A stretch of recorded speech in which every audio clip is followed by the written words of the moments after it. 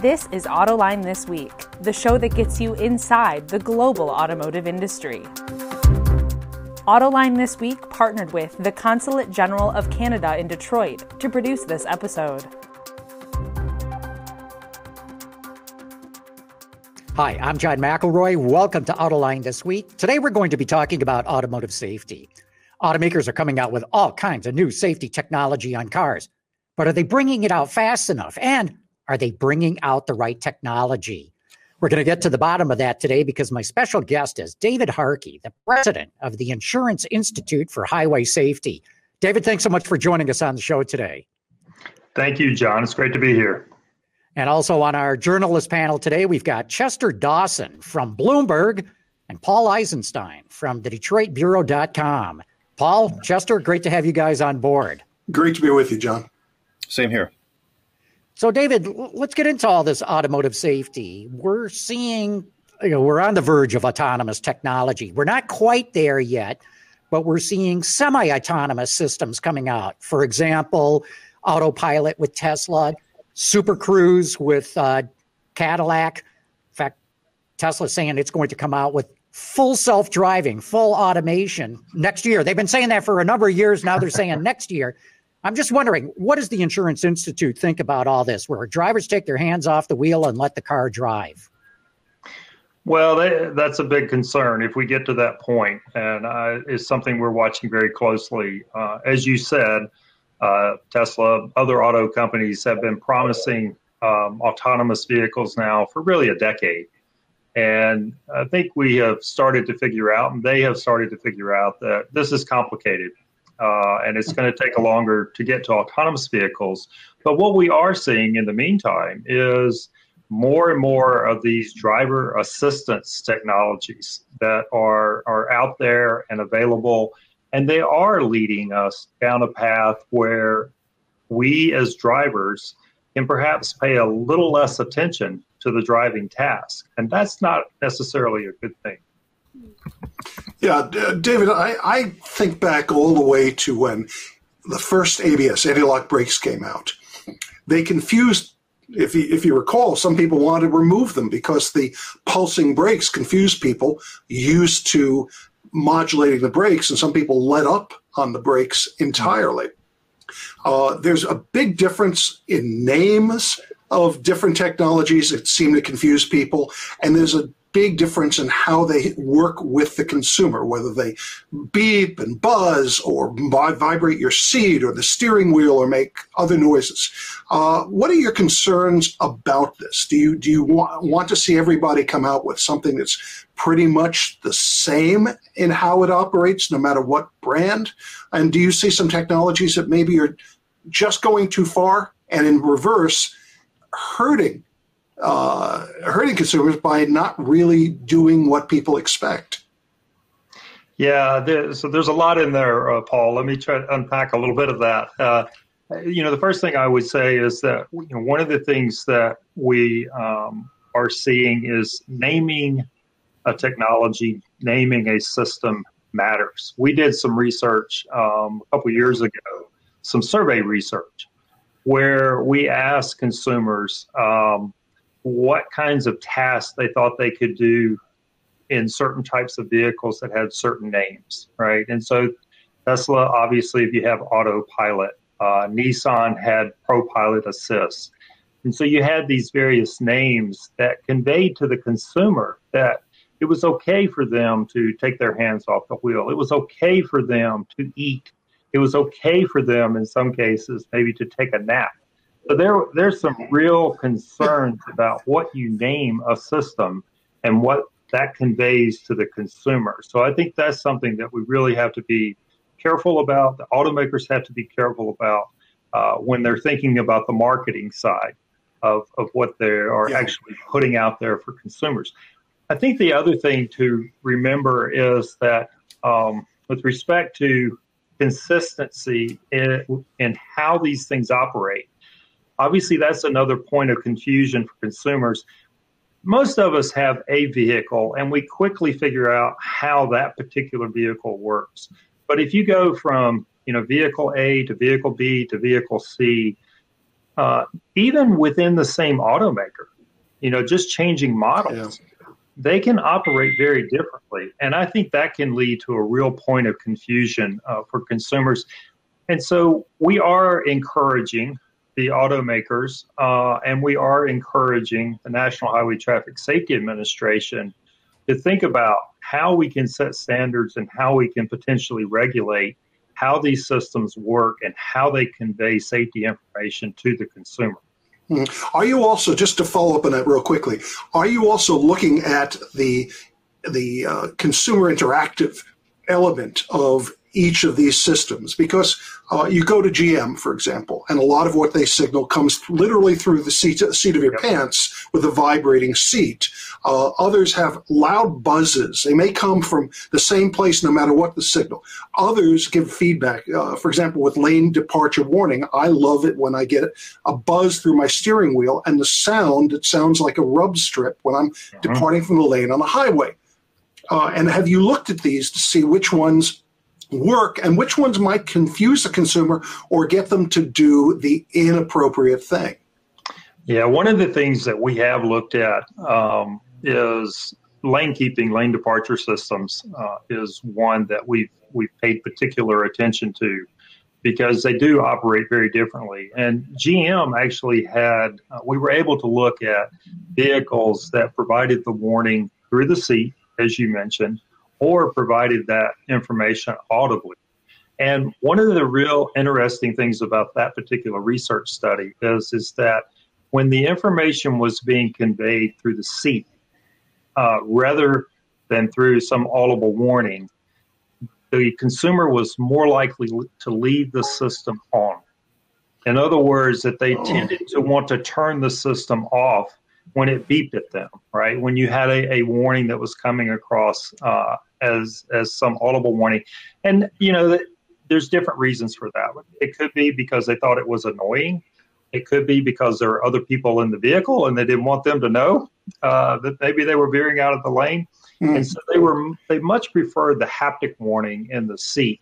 And I think that's one of the things is through our research and through the research of others, we're starting to learn what consumers like and do not like about these warning systems and whether they're likely to use them. And that's a really important point because we're seeing safety benefits from a lot of these driving assistance systems, whether it's automatic emergency braking, whether it's blind spot assist, whether it's lane departure warning systems. We are seeing safety benefits show up both in our insurance claims data that we get from our member companies and police reported crash data. And you only get those benefits if you have the systems turned on. And so it's really important that we have systems that consumers want to use. David, I wonder if you could address the issue of cost because all of these systems don't come cheap. And in many cases, the ones that are most highly recommended are the most expensive trim or options for a vehicle. And I just wonder whether, there's a risk that by encouraging automakers to, add all these great safety features that, vehicle prices are already at record highs. And it's just kind of pushing newer vehicles further out of reach of people with fewer means. How big of an issue do you think is that? And, is it an issue that you think is going to actually encourage some people to opt out just because of the cost of these things? Yeah, it is certainly a concern that that we as a society need to be aware of. And it's always been an issue when it comes to some safety features in automobiles, that things start out on the luxury vehicle lines or the highest trim lines when it comes to a lot of technology. And then it works its way through the rest of the fleet.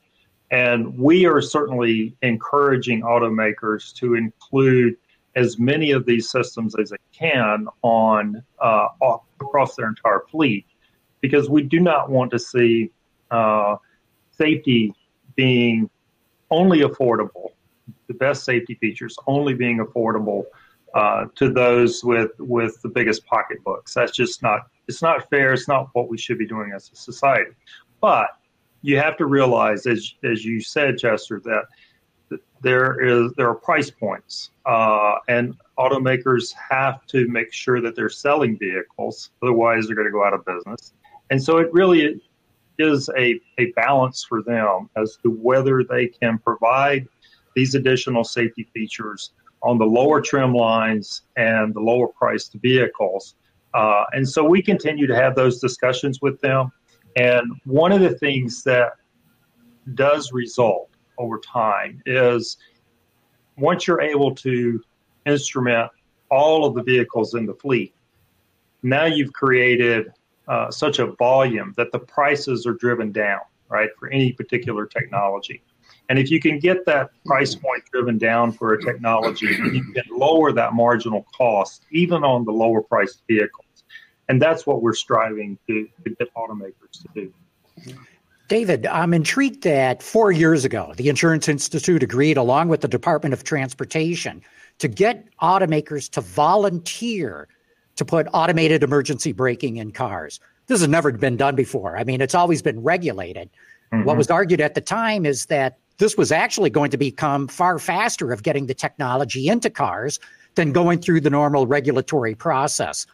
Now we're starting to see it. We're starting to see automakers put AEB, as they call it, automated emergency braking. Some are getting well ahead of the voluntary effort. Some are going to be laggards. Not laggards, but they're going to come in at the last minute. What's your assessment of how this has gone? Is this a good way to go? And what does it portend for the future? Would you like to apply this to other safety technologies? We've been very happy with that program, John. It was one of those unique opportunities that we had to, we knew that NHTSA at that time was not interested in regulating that particular safety feature. We were seeing 50% reductions across all crash severities with vehicles that had AEB, and so we knew there were some big safety benefits there. So we took on this role of brokering this voluntary agreement, as you described it, with all of the automakers who produce vehicles here in the U.S., and many of them are already there. This was by 2022 model year that they were supposed to have AEB across most of their fleet. Some of them are already there. Some of the automakers are already there. The rest of them are going to be there by 2022. We're confident in that. And so I do think it's a good way to accelerate what's happening when it comes to technology and getting technology out there quicker. And this kind of goes back to the question that Chester asked. It's a perfect example of where by getting AEB across the entire fleet and on all vehicles, they lowered the cost of those systems to the point that they could do it, that they could put them on all vehicles. Mm-hmm. I think moving forward, the other part of your question, moving forward, I think there's a role for both regulation and these kinds of voluntary agreements. I think there's a mix of those two things that will work well. Sometimes you need the stick rather than the carrot, and I think that's where the regulation is required. And I'll give you a perfect example of that. So another technology that is being worked on, impairment is a big issue. Has been for decades. We still have almost 30% of the fatalities in the U.S. Involve alcohol impairment. And so, we've been working on the driver alcohol detection system for safety, the DADS program, for a long time now. And it's about to reach a point where it's ready for primetime production. And so one of the real questions there is whether the automakers will pick that up and put it in all vehicles or select vehicles. How will that be implemented? That's an example where I think it's going to take regulation in order to get automakers to adopt that particular technology and put it in all vehicles. I don't think you will make that work with a voluntary agreement. Something like headlight technology, on the other hand, I do think we can potentially use a voluntary agreement to do something similar that we did with AEB and get automakers to advance their headlight technologies. So I think it's going to be a mix of those two things moving forward. It's interesting, David, that you mentioned headlights because I want to follow up with that. We saw, as you say, a voluntary program. Now, we've also seen new technologies come out in some cases that NHTSA seems to be a drag on. I was surprised when I spoke with somebody from Canada the other day to realize that the masking technology, the adaptive lights that started out in Europe are now available 10 miles from my house over in Canada, but not in the United States. And that technology is wonderful for people who don't know what it is. It allows the headlights are basically on bright all the time, but it uses a multi LED technology so that it blocks out part of the light, dims it, so that if a pedestrian is walking along the vehicle, they won't be blinded. Oncoming traffic or vehicles in front of you won't be blinded. It's a smart lighting system that extends the brights basically to full-time use, and yet we don't have it.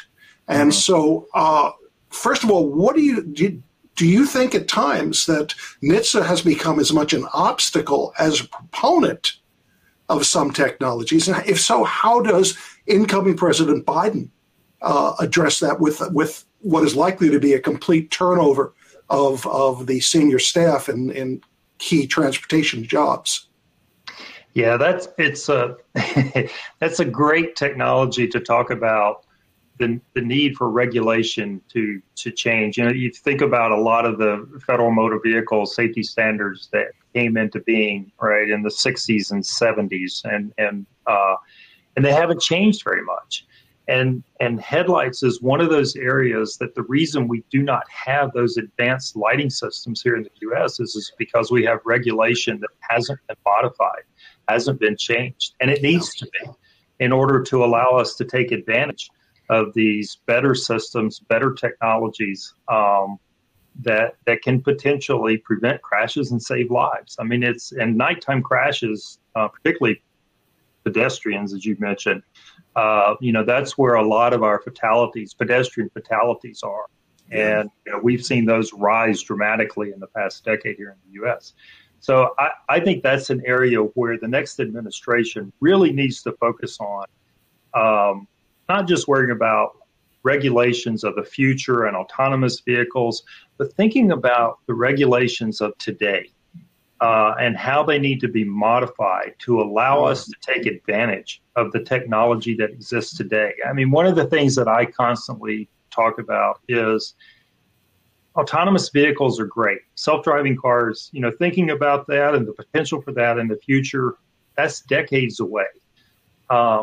Driving assistance systems and some of the technologies that we're talking about currently, this can save lives today.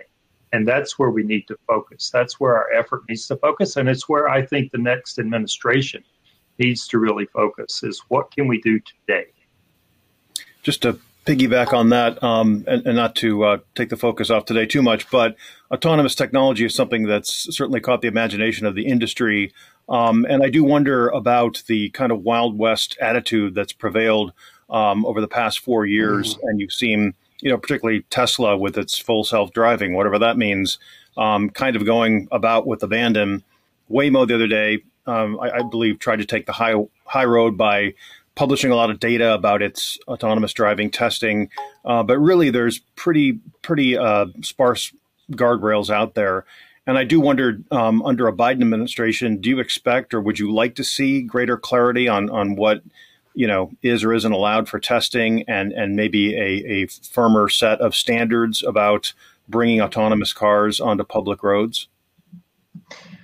Yeah, it's one of those areas where, and we've had discussions with Waymo and Uber and a lot of the companies that are involved in this space, and trying to understand what they're doing and providing them with as much knowledge as we can from the kinds of testing and evaluation that we do.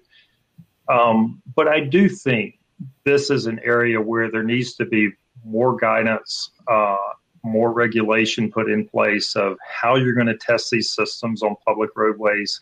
And how you're going to go about safely implementing them once you're at a point where you want to apply for permission, let's say, to actually put these things out there and have them drive without vehicle. I don't think the regulations or the standards or the guidance, however you want to phrase it right now, is in place to the point that I am comfortable as a public driver, out there on the roadway with these vehicles. And so I do think this is an area that's going to take some attention as we move into the future, to just think about how we move from testing to actually getting to a point of implementation. We're certainly not there yet. David, we're seeing some cheap Chinese cars coming to the U.S. market. They'll probably be assembled here to avoid the import tariff. One notably is called Kandi, Kandi. When I look at the cars, I could be wrong here, but I doubt very much they're going to get a top safety pick plus rating from the Insurance Institute. In fact, I even wonder if they can meet the crash standards. Are you looking into this? And my question is, you can get a 1-star, 2-star, all the way up to 5-star rating. Is it even legal to sell a 1-star car in the U.S. market? Well, any vehicle, and certainly the Chinese automakers, and we're aware of a number of them, and we've had discussions with several of them. When they do start to sell cars here in the U.S., they're going to have to comply with all of the safety standards that currently exist. And so they may be minimal. They may just meet the minimum standards, but they know that they're going to have to go beyond just meeting those minimum standards if they really want to displace any of the other vehicles in the marketplace and have a chance of success here in the U.S. And certainly they want to, or they know, I'll put it this way, they know that they're going to need to perform well in our tests in order to be able to compete. I think that's clear. Consumers still consider safety in their vehicle purchase. One of the interesting things that we're doing on that front is we have connections with other new car assessment programs around the globe. And we've been working closely with a couple organizations in China that do the kinds of testing that we do. And they've been trying to learn from us. We've been having trainings with them over the last few years, helping them understand how to run our test in their country so that they can help Chinese automakers produce safe vehicles in their country for their consumers before they even think about bringing vehicles into the U.S. market. And so, we feel like this is part of our responsibility as a safety organization, is to help other organizations understand how to make safer vehicles in other parts of the world. David, I know we're running short on time, but let me ask you to bullet point. If you had the top 3 or top 5 wishes, and you had to sit down with President-elect Biden or one of his new team members, what would be those top requests that you would make? So the one is, I've been in this business for almost 35 years now, and focused on different aspects of highway safety. But I would say one of the real critical things is to really get us to focus on the legacy issues in road safety that we haven't been able to address to the degree necessary if we truly want to get to a point where we're going to have 0 fatalities on our highways. And the 2 big things on that list are, how do we address speed and how do we address impairment? And there are policy issues that we can tackle with regards to both of those. There are technology solutions both in the vehicle and outside the vehicle that we can utilize to tackle those 2 problems, because those 2 problems alone would result in almost half of our fatalities going away if we were able to do that. The other area that I would ask them to focus on is, we talked about it earlier, is looking at the regulations and making sure that the regulations are not inhibiting progress when it comes to new technologies. And the headlight example was a perfect example to look at for that. And then the third one is, we still have to keep our eye on the future and autonomous vehicles. And we do need to be doing whatever we can from a regulatory standpoint to get control of that industry and help them. I mean, I will tell you that talking to some of the companies that are involved in that space, they would actually prefer some better guidance from the U.S. DOT and the National Highway Traffic Safety Administration. Not all of them are enjoying being in the Wild West and just doing what they want. I think they would actually prefer a little more guidance when it comes to how they should proceed and what they should tackle and how they should go about developing their product and getting it in the hands of consumers. Good, thank you. Yeah, we've got time for maybe one more quick question, Chester. Okay, well, this being the time of year when you have a lot of hunters out for opening season for deer, I'll ask you a seasonal question, which is that I think about a couple hundred Americans die every year from deer collisions, and that seems to be the case every year going back for as long as I'm aware. Are you aware of any technology that can help that? I mean, it seems like something that's, particularly for us in the northern states this time of year is a perennial issue. And a real quick answer, David. So one of the interesting parts of that is that the pedestrian automatic emergency braking systems, some of those actually do have the potential to pick up animals. And so that technology may have the benefit of helping with animal strikes as we move forward into the future. Real good. I'm afraid with that, we're going to have to wrap it up. David Harkey, thanks so much for coming on and talking automotive safety with us today. Thank you, John. Chester and Paul, great to have you guys on board as well. Great to be with you. Good show. Autoline This Week partnered with the Consulate General of Canada in Detroit to produce this episode.